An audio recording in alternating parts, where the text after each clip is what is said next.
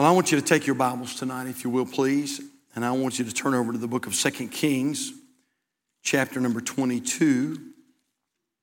Let me say a couple things before we start tonight. Number one, I feel like it's my job as the pastor to, number one, seek God's face and make sure that I try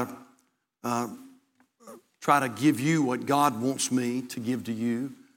And with that, I try to sort of keep my finger on the pulse about what the different needs are in the church. And so that's why I'm teaching on what I'm teaching tonight. I feel like this is definitely a need tonight. Number two, my preaching is very simple. And y'all know that. Somebody gave me a compliment the other day. It was a compliment. And they said, your preaching is so simplistic. And I said, you're right. I said, I don't know if I can go very deep. And they said, no, I don't mean that like that. They said, you're able to take things that are sometimes sort of hard to understand, and you're able to make them sort of simple for people to understand. And so I take that as a compliment. But I also said that to say this: we're going to go a little deeper tonight. And so, if you're going to get something out of tonight, you're going to have to want to get something out of tonight, because we're going to wade out a little ways tonight. All right, and maybe a little bit past the ropes, that say shallow. And so, you're going to have to really hang in there with me tonight. By the way, we're not going to beat you over the head with the King James Bible tonight, just in case you're wondering. And I don't want to preach the message before it's time to say some certain things that I'm going to say tonight. But I'm just going to preach to you tonight, or teach to you tonight on this subject, why I use the King James Bible. And that's a very important title. So I'm going to tell you why I use the King James Bible tonight. And that question has come up, and some folks have asked, and so I want to answer that question tonight the best I can. So I want to ask a question tonight. How many of you are here tonight and you'd say, Pastor, I was told that I need to use the King James Bible, but nobody ever really took the time to tell me why? Anybody here like that tonight? You just be honest enough to raise your hand? So several here tonight. And so I'm going to tell you why I use the King James Bible tonight. And so turn over to 2 Kings chapter 22 in your Bibles. And when you find your place, if you would be so kind as to stand, if you're able to stand tonight. Listen, I believe you're going to receive a blessing tonight, so don't turn me off. Don't turn me off. I hope you won't turn me off the whole message, but definitely don't turn me off now, because if you turn me off now, you're going to miss what God has for you tonight. And I believe it's going to be a blessing to you. And so 2 Kings chapter 22, and look at verse number 1. The Bible says Josiah was 8 years old when he began to reign, and he reigned 31 years in Jerusalem. And his mother's name was Jedidah, the daughter of Adaiah of Bozkath. And he did that which was right in the sight of the Lord, and walked in all the way of David his father, and turned not aside to the right hand or to the left. And it came to pass in the 18th year of King Josiah that the king sent Shaphan, the son of Azaliah, the son of Meshullam, the scribe, to the house of the Lord, saying, Go up to Hilkiah the high priest, that he may sum the silver which is brought into the house of the Lord, which the keepers of the doors or the door have gathered of the people. And let them deliver it into the hand of the doers of the work that have the oversight of the house of the Lord, and let them give it to the doers of the work which is in the house of the Lord, to repair the breaches of the house, unto carpenters and builders and masons, and to buy timber and hewn stone to repair the house. Howbeit, there was no reckoning made with them of the money that was delivered into their hand, because they dealt faithfully. And Hilkiah the high priest said unto Shaphan the scribe, I have found the book of the law in the house of the Lord. And Hilkiah gave the book to Shaphan, and he read it. And Shaphan the scribe came to the king and brought the king word again and said, Thy servants have gathered the money that was found in the house, and have delivered it into the hand of them that do the work, that have the oversight of the house of the Lord. And Shaphan the scribe showed the king, saying, Hilkiah the priest hath delivered me a book. And Shaphan read it before the king. And it came to pass, when the king had heard the words of the book of the law, that he rent his clothes, which, by the way, was a symbol of humility, is what's going on there. He ripped his garments.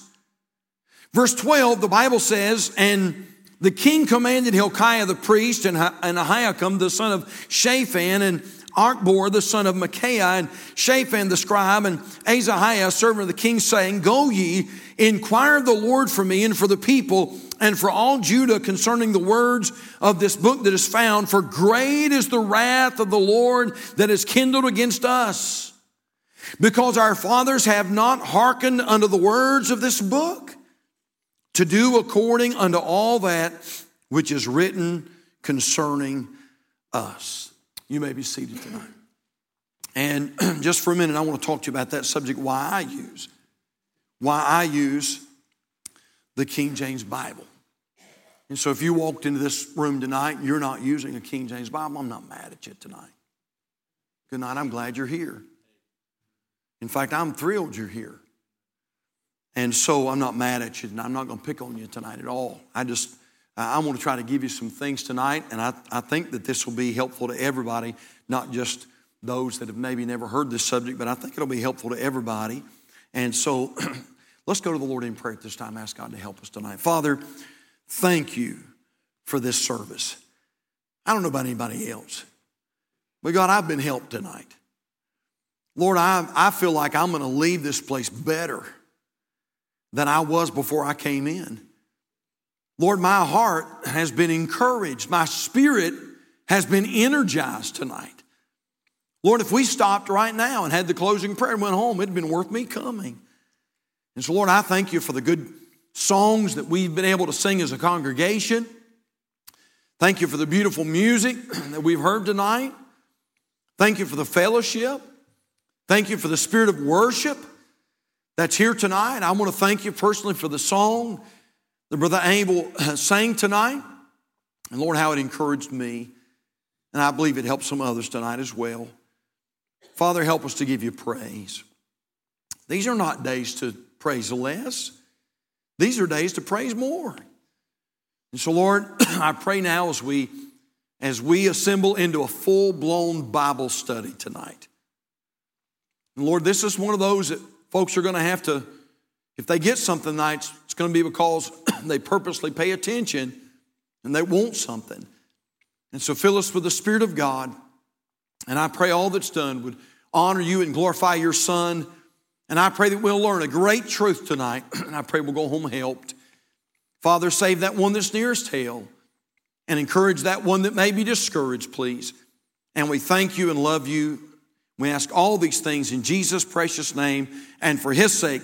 And all God's people said, amen.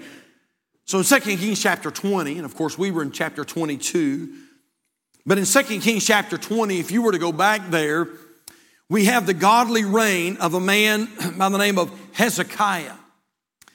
In 2 Kings chapter 21, Hezekiah has now passed off the scene, and his son Manasseh will reign for 55 long years in Judah. And our Bible tells us that Manasseh reigns wickedly. In fact, he is probably one of the more wicked kings that ever reigned in Judah's history. Manasseh passes off the scene, and his son Ammon reigns for an additional 2 years. And so I want you to sort of get the picture here. For 57 years, Judah is one more wicked place to live. I mean, wicked. They during that 57 years, they do abominable things.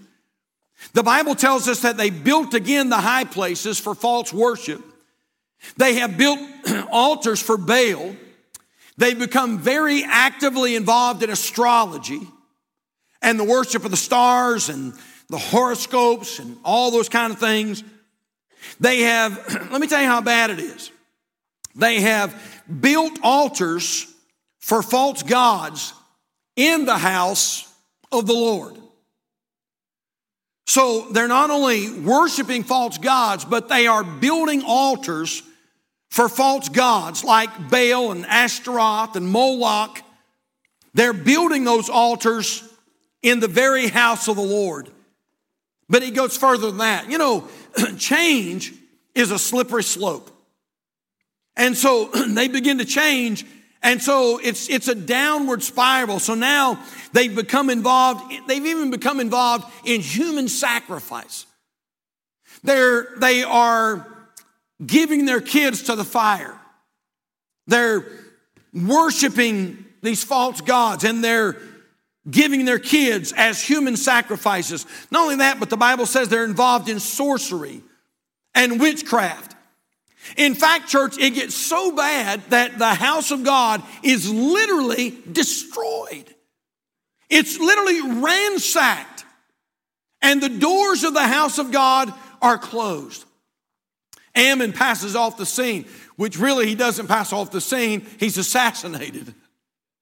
They hate him. Manasseh serves for 55 years. Then Ammon comes on the scene, and Ammon is so hated by the people that they assassinate him. And so he only serves for 2 years.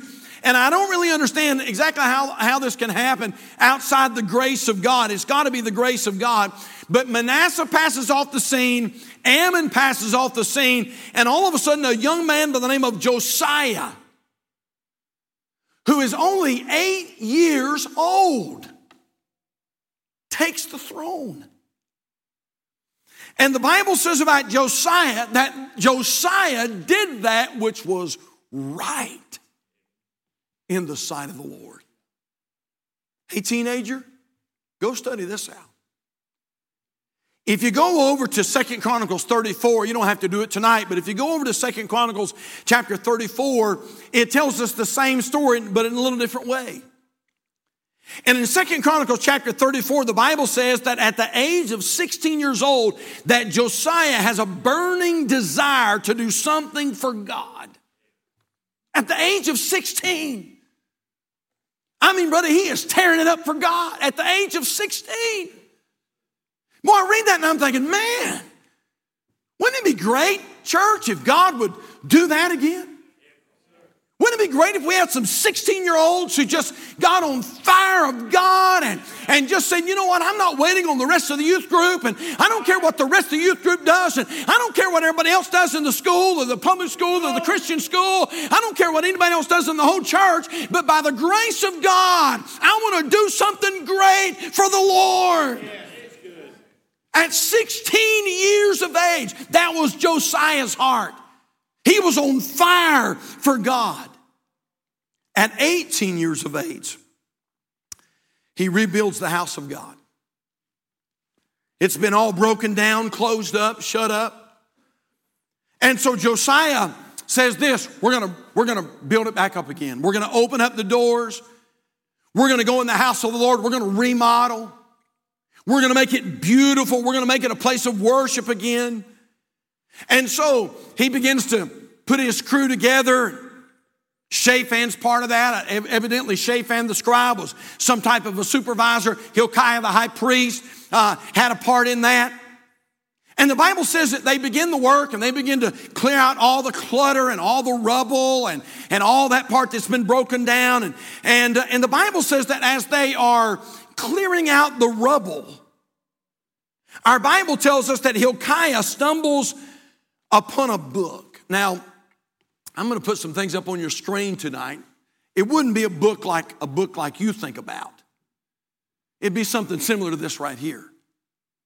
It would be some type of scroll, probably. It probably on papyrus or maybe even an animal skin. And it was probably sealed up in some kind of an airtight container. And so they're going through all the rubble that's been broken down through 57 years of wickedness. And as they're clearing the rubble out, they come across this container. Hilkiah, no doubt, opens the container up and he pulls out something like this. And I'm not positive that Hilkiah can read. Because the Bible says that he gives it to Shaphan. Shaphan's the scribe. And the Bible says that Shaphan reads it. And Shaphan, now Hilkiah did know this. He had enough sense. Oh, this is good right here. I don't know if Hilkiah could read it, but he knew this. It was the Word of God. He maybe didn't have a lot of intelligence, a lot of education, but he knew it was the Word of God. He gives it to Shaphan. Shaphan reads it. He takes it to the king, King Josiah, and the Bible says that he begins to read these words in the scroll. He begins to read these words to the king, and immediately our Bible says that Josiah hears the words of the book, and he recognizes it as the Word of God, and immediately repents. Now think with me, Calvary. For 57 years, no Word of God. And as long as the Word of God was hid, wickedness has prevailed. Human sacrifice, child sacrifice, astrology. By the way, some things we couldn't even mention.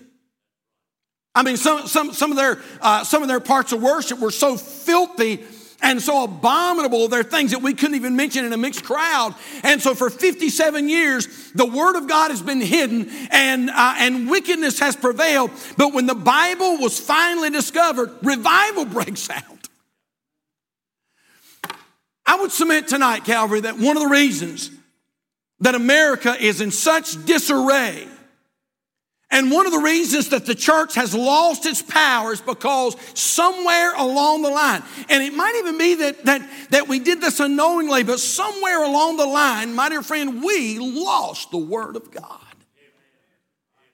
And you say, preacher, you're right. It became buried under the rubble of sin, and it became buried under the rubble of wickedness and liberalism and all those things. And you're right about that. You'd be right if you said that. But I want to add something else tonight. But I believe not only has the Word of God been buried under the rubble of wickedness and the rubble of sin and the rubble of liberality, but also I believe this. I believe that it's been buried under the rubble of confusion. These are only a few that I'll give you tonight. So concerning all the different translations, we have the King James Bible, the Revised Version, Revised Standard Version, New International Version, New American Standard Bible. Good News for Modern Man, Living Bible, Amplified Bible, Contemporary English Bible, Revised English Bible. New Revised Standard Version, New King James, New Living Translation, Clear Word Bible. English Standard Version, the Message Bible, New American Bible. New American Revised Version. New Century Version, New Community Bible, New English Translation, New Life Version, the Orthodox Study Bible, Simple English Bible, the Woman's Bible, the World English Bible.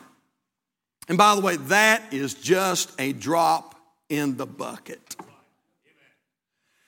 And you know what? I believe what's happened in a lot of societies, a lot of churches is. And maybe we didn't even mean for it to happen, but somewhere along the line, the Word of God got buried. And we lost the Bible.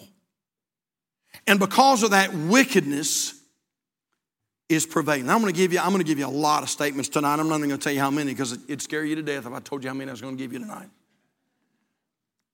How about this by way of introduction? Number one, I'm not seeking to be controversial with this message. Because I understand that what I'm teaching on tonight is a difficult subject to address. Number two, I understand that there are those who are very dogmatic concerning the King James Bible. And by the way, I'm fine with that. The only problem is many of those aren't prepared to explain their position.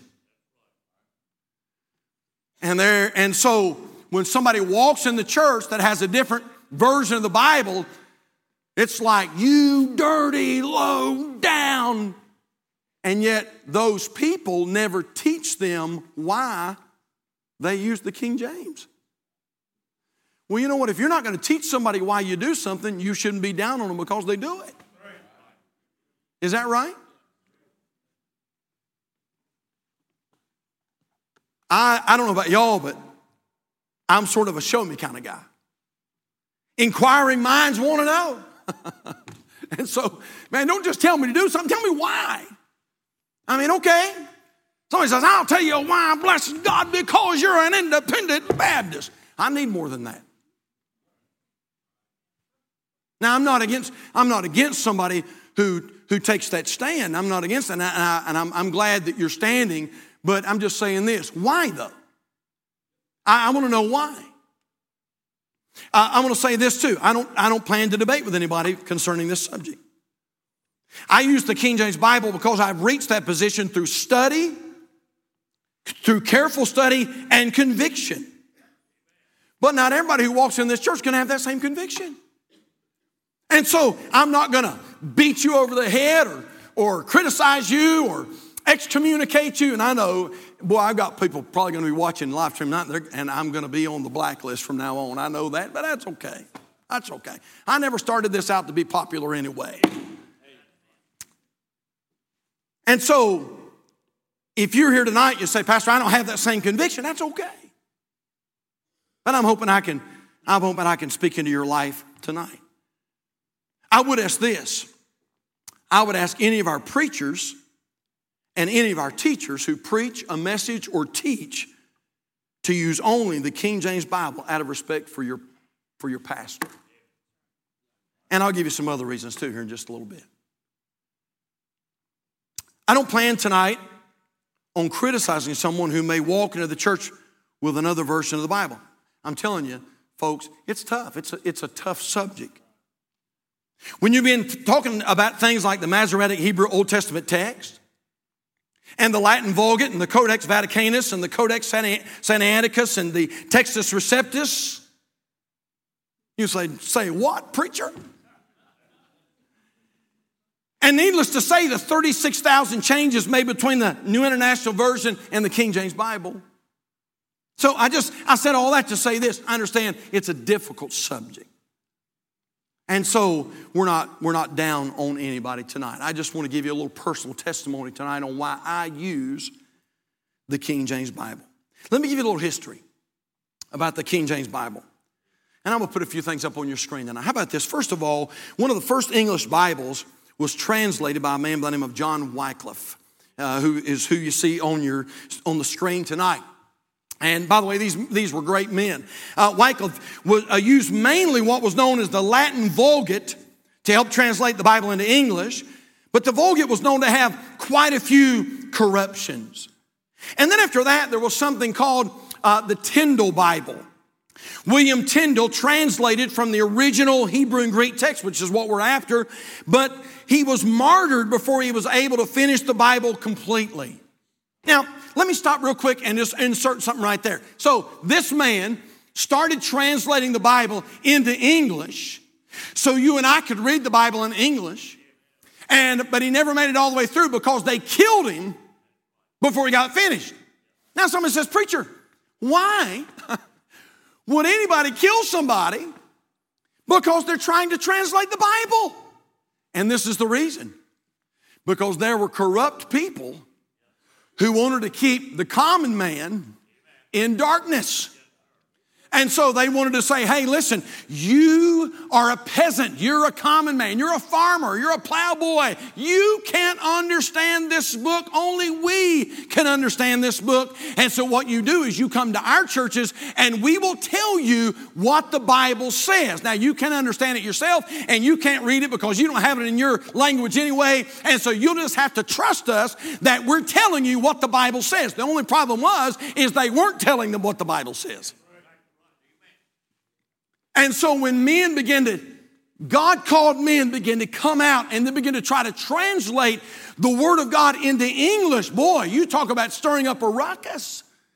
These men were hated vehemently. They were hated because these rich religious people knew that their livelihood and their wealth and their riches and all that was about to be taken away. And so the Tyndale Bible. But then how about this? This is just interesting. This is something called the Great Bible.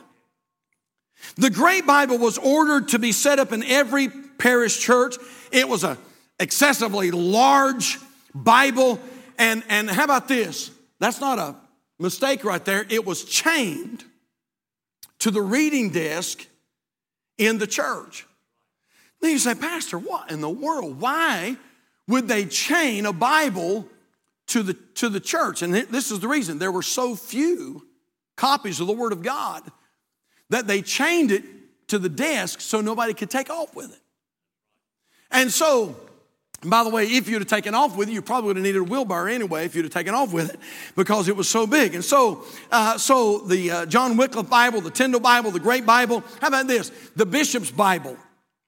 This was next. It was a revision of the Great Bible. It was used mainly by the clergy, and it was not popular with the common people. You say, Pastor, you're losing me already. Don't listen. Don't lose me yet. Stay with me, church. And so this Bishop Bible was not used by the common man. Then they came out with the Douay Bible. The New Testament was translated in 1582. The Old Testament of the Douay Bible was translated in 1609. It was translated from the Latin Vulgate, and it is pretty much the Bible of the Roman Catholic Church today. It's called the Douay Rheims.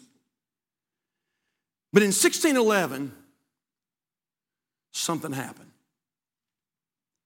In 1611, King James I decided to have 47 scholars translate a Bible from the original Hebrew and Greek text into English. But there was something different about this translation.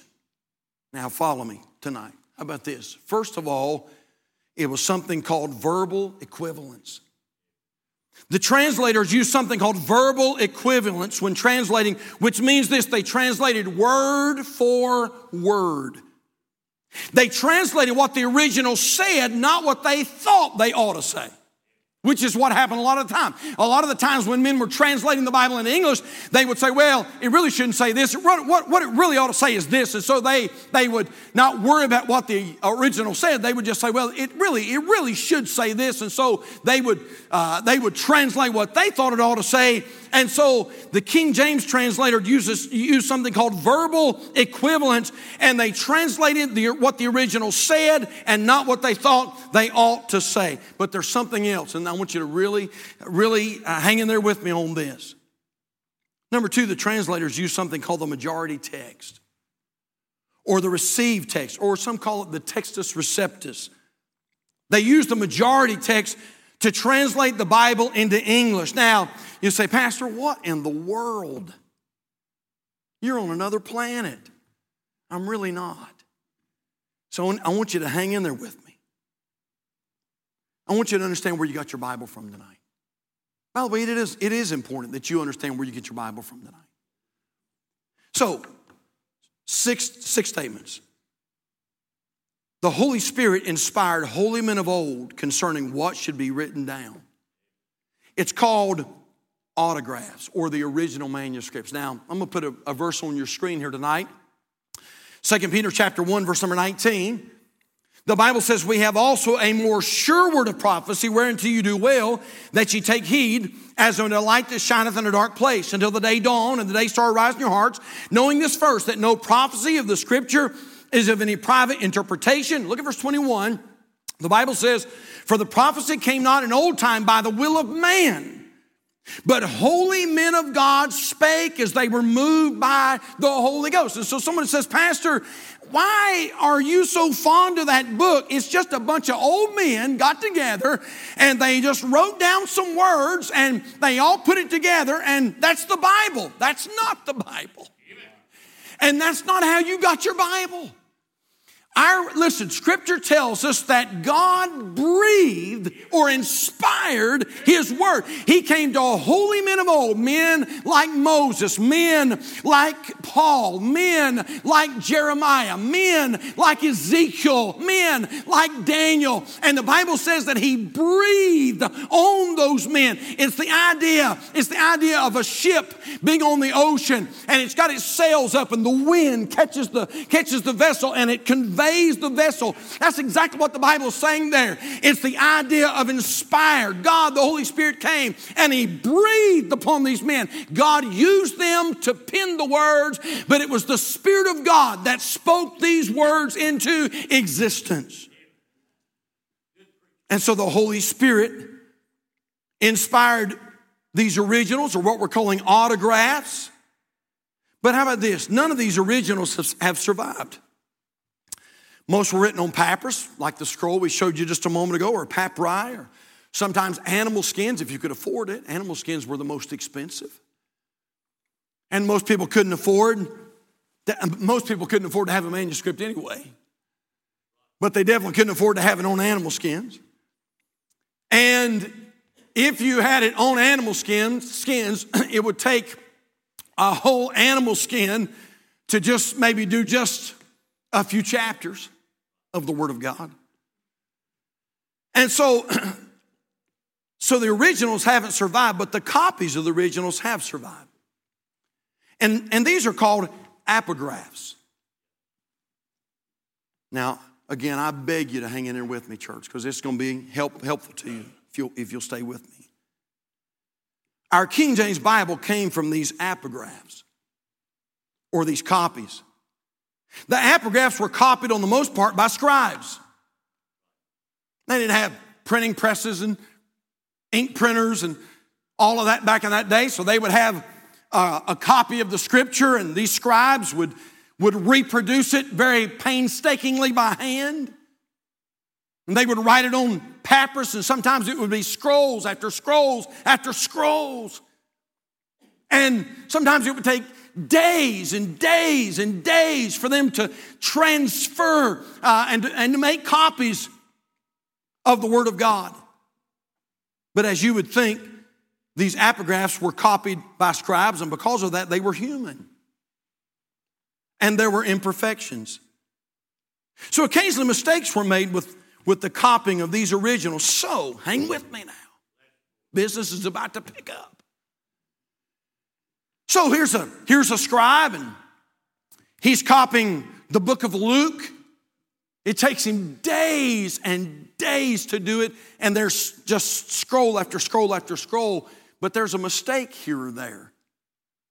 And so, to correct this problem, the Bible translators took all of these epigraphs, or these copies, and compared them together to secure exactly the words of Holy Scripture. Hence, we get our King James Bible from what's called the majority text. Now you say, Pastor, help me tonight. I'm going to try to help you. All right, here we go. Ready? So here is 2 manuscripts. And so these scribes would copy the Word of God, and he would make out these 2 manuscripts. And let's say that these 2 manuscripts maybe left out a word that should have been in there. They didn't mean to do it, but they did it by mistake. But these translators would find 2,000 manuscripts that included that word. And so these 2 copies on the end left out a word, but they found 2,000 copies that included that word.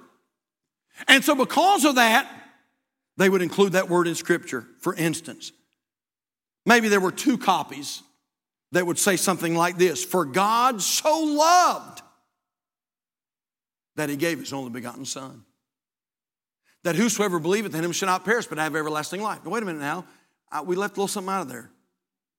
For God so loved the world. And so they would find 2 copies, and those 2 copies would say, For God so loved that he gave his only begotten Son. And yet they would find 2,500 or 3,000 copies, and they all agreed together, and they said, For God so loved the world that he gave his only begotten Son, that whosoever believeth in him shall not perish, but have everlasting life. And because of that, they would add the words, the world. Quite possibly there was a scribe that maybe mistakenly added a word when copying Scripture. And he would say something like this: For whosoever shall call upon the name and power of the Lord shall be saved. And so there were 2 or 3 manuscripts that said, For whosoever shall call upon the name and the power of the Lord. And yet there were 3,500 or 4,000 manuscripts that said, For whosoever shall call upon the name of the Lord shall be saved. Then they would use that majority. And that's how they put together your King James Bible. Now you say, Pastor, why do you use the King James Bible tonight? All right, real quickly. The introduction was longer than the message. How about this? Number one, and I put them all with the letter P in just one word so they'd be easy to remember.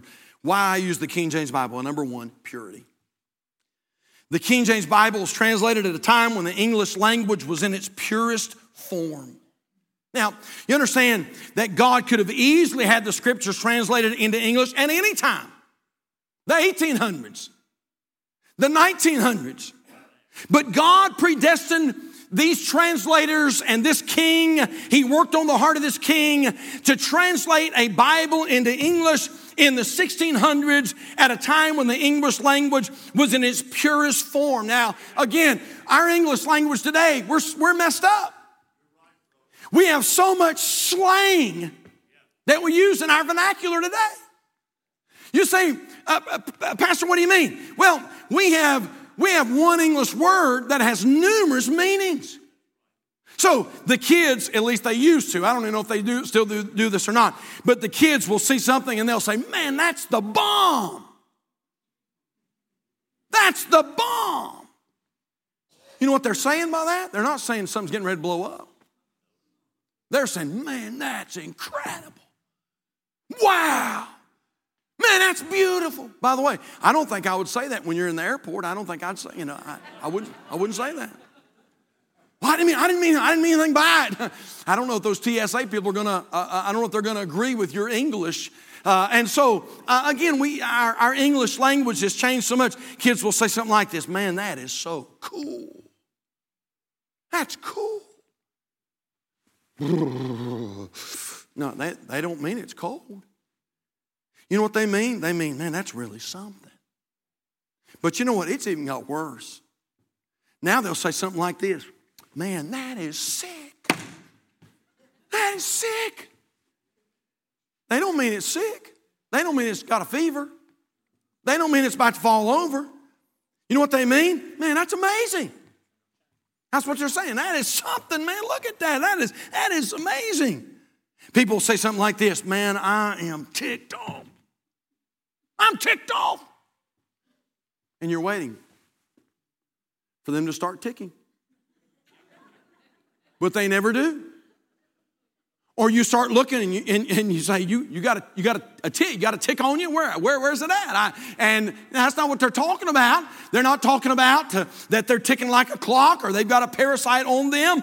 They're talking about, I'm mad. That's what they're saying. So we use a lot of slang in our words today. You'll see a car crash and somebody will say like this: man, I saw this car and he ran up on the sidewalk and hit this other car, and man, he creamed that car. I mean, he creamed it. You mean he put whipped cream on? I mean, what are you talking about? That's not what he's talking about. By the way, you know what he's talking about. It means, man, he ran into that car and did some major damage. Now, again, here's my point tonight. And you go back, don't take my word for it. You go back and check it out for yourself. But when the King James Bible was translated, it was translated at a time when the English language was one of its purest forms. By the way, no wonder the Bible says in Psalm chapter 12 and verse number 6, the words of the Lord are pure words. As silver tried in a furnace of earth, purified 7 times, thou shalt keep them, O Lord, thou shalt preserve them from this generation forever. So why I use the King James Bible: number 1, purity. Number 2, people. The King James Bible has been used of God for centuries to minister to the needs of people, for centuries. Somebody says, Pastor, why do you use the King James Bible? Because my mom and dad did. Because my pastor did. Because my grandparents did. Because my great-grandparents did. Because my forefathers did. And by the way, we have to ask a question. Were we better off when we believed we had the Bible and we preached that Bible and studied that Bible and witnessed from that Bible? Or are we better off now where we don't believe we have a perfect Bible anymore? This is what I'm saying. For many years, this Bible has worked just fine to speak to the hearts of people. This King James Bible that I used was used at some of the greatest revivals ever recorded in history. It was used by some of the greatest preachers of all time. I thought about that story. You know, D.L. Moody was preaching in Europe, and and they had promoted the meeting, and Mr. Moody rolls in, and the story goes that there are 5,000 people packed into this huge church, and there's another 5,000 on the outside. They have to take Mr. Moody, and he was not a small man. They can't get him in the front door because there's such a crowd. And so they take D.L. Moody, they put him in through a window. D.L. Moody goes in the church, he preaches, and the Spirit of God falls. And afterwards, he goes outside, stands up on a wagon in the pouring rain, and preaches to 5,000 people outside in the pouring rain. And when he got done preaching, the people said, "Please preach again." He used the King James Bible for that. I think about men like Spurgeon. Spurgeon's Tabernacle became became a huge tourist spot in London, England. His sermons were printed in all the major newspapers. And people would come to London and they would say, "I want to see the place where thousands are being saved." And they would catch the horse-drawn taxis. And the cabbies were known to say this, "Aye, laddie, I'll take you across the Thames into the Tabernacle for a fare, but I warn you, if you hang around the place, you're liable to get converted. It's a soul trap." The Bible was used. The Bible that was used was the King James Bible.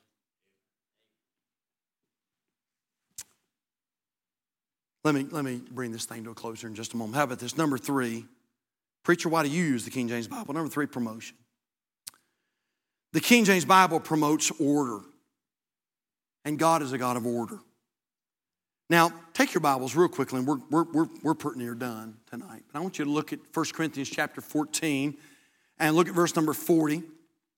I'm sorry, I use those big words, pert near. I'm sorry. Anyway, we're almost done. That's what I meant. And for all you city slickers out there. Okay. All right, 1 Corinthians chapter 14 and verse number 40. Let me show you that God is a God of order. The Bible says in verse number 40, God says, let what kind of things? Let all things be done decently and in what? In order. Let all things be done decently and in order. Listen, this is why I preach from the King James Bible. This is why I ask those who preach here and those who teach here to use a King James Bible so that we might promote order. My wife and I were in a church. We decided to visit the Sunday school. And so we went down. It was an adult class, and we were visitors that day. We were totally out of our comfort zone. But we just thought we'd go to Sunday school there. And so we found the class where we were supposed to get plugged in, and we sat down in the class minding our own business, and the teacher got up, and the teacher read the Bible, and then one of the classmates spoke up and said, whoa, wait a minute. My Bible doesn't say that. My Bible says this. And then someone else chimed in and said, whoa. My Bible don't say any one of those.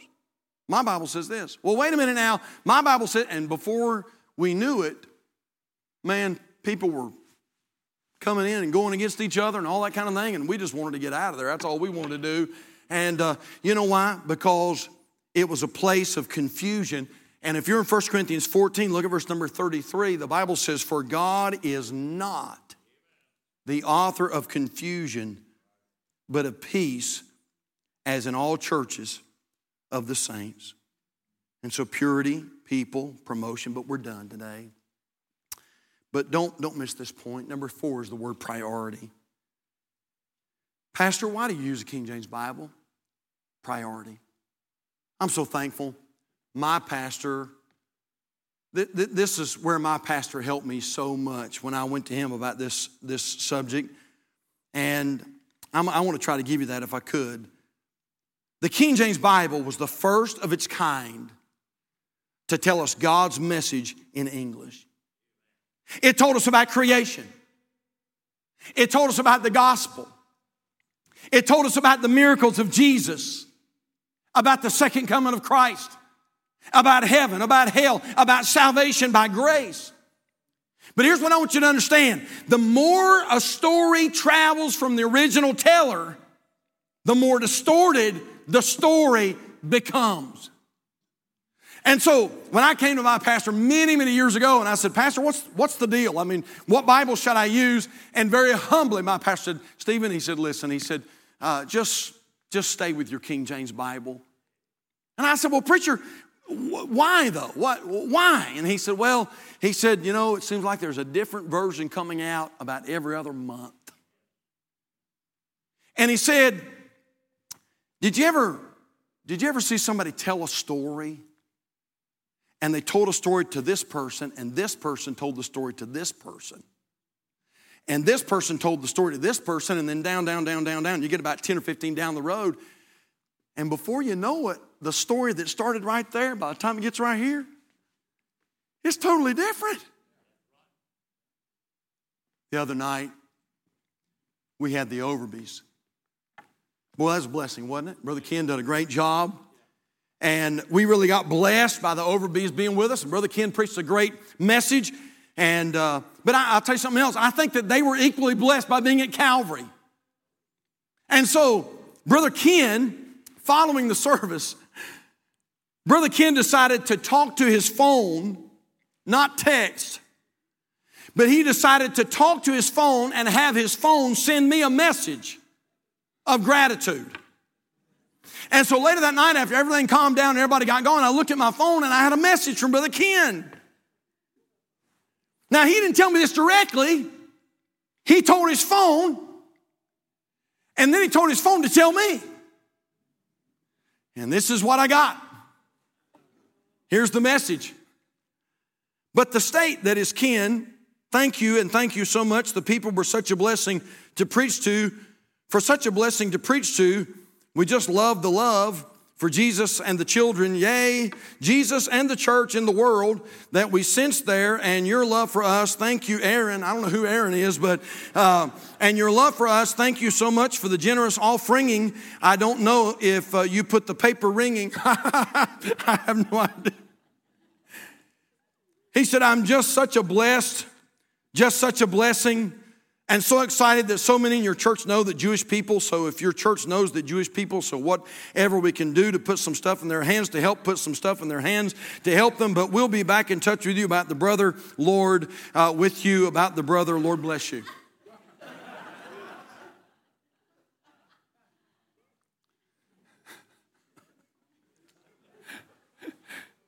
And I looked at my phone that night and I thought, what in the world is that? And that's what happens when you don't tell the story yourself. Hey, this is all I'm saying. It's worked for all these years telling the story. I'm just going to stick with this one right here. I'm not mad at you. I'm not mad at you. You may not have that same conviction, but I'm just saying that's why I use the King James Bible tonight. Let's bow our heads. Father, thank you so much for this time that we've had together tonight. And Lord, we thank you for the precious book, the precious Word of God. Lord, that sheds light upon our way. Lord, a book that's more powerful, that's sharper than any two-edged sword. Lord, a book that can and will change our life. Lord, if nothing else tonight, we can definitely agree on this. Thank you for giving us thy word. Thank you for giving us the Bible. And Lord, thank you for letting us be in a Bible preaching church and a church that believes in biblical authority. As we taught in the class tonight, God, thank you for the Word of God. Father, I pray, if nothing else, I pray tonight through this message, maybe a little complicated, but I pray through this message that you'll renew our burden to get into your Word. God, maybe there's someone here tonight and they're not reading the Bible. And tonight, that would change. Tonight, they would make a decision. Lord, I'm going to start reading my Bible. Lord, you went through so much trouble to give it to me. And so many lost their lives and shed their blood so I could have this King James Bible tonight. God, the least I could do is read it, study it, and live by it. Lord, I pray that you'd have your way in the invitation. God, again, renew our burden and our vision to get in your word. And we thank you in Jesus' name. Our heads are bowed, our eyes are closed. We're going to let you go. But right before we dismiss, I wonder if there might be one here tonight, anywhere, who would say, Pastor, if I died tonight, I'm not 100% sure that I would go to heaven, and I want you to pray for me. And you'd slip your hand up. Is there any like that here tonight? Pastor, if I died, I'm not sure about heaven. If you're watching the live stream tonight, there's a number on the bottom of your screen, 704-327-5662. If you're watching this live stream, you may not even be watching from this country. And you say, Pastor, I don't know Christ as my Savior. I want you to do me a favor right now. I want you to call that number on your screen. And we have some people that are standing by the phones, and they would love to pray with you. They would love to tell you how you can know that you're going to heaven when you die. If you're watching tonight and you say, Pastor, I'm going to be honest with you. Really, I thought tonight would be the last night I'd be on this earth. I've got a burden that feels like it's 10 million pounds. I don't think I can go another day. Hey, friend, I want you to call that number right now. We've got some folks that would love to pray with you and believe God with you and walk through that valley with you. Would you call us right now? Would you stand all over the house tonight, church? We're going to pause just for a moment. And if God spoke to your heart about a decision or a need that you have tonight, listen, the altars are wide open, and you come, and we're going to be dismissed in a word of prayer, all right? I'm going to make my way to the main floor just for a moment, okay? Just for a moment. And if you need prayer, we're here for you. You come while we wait tonight.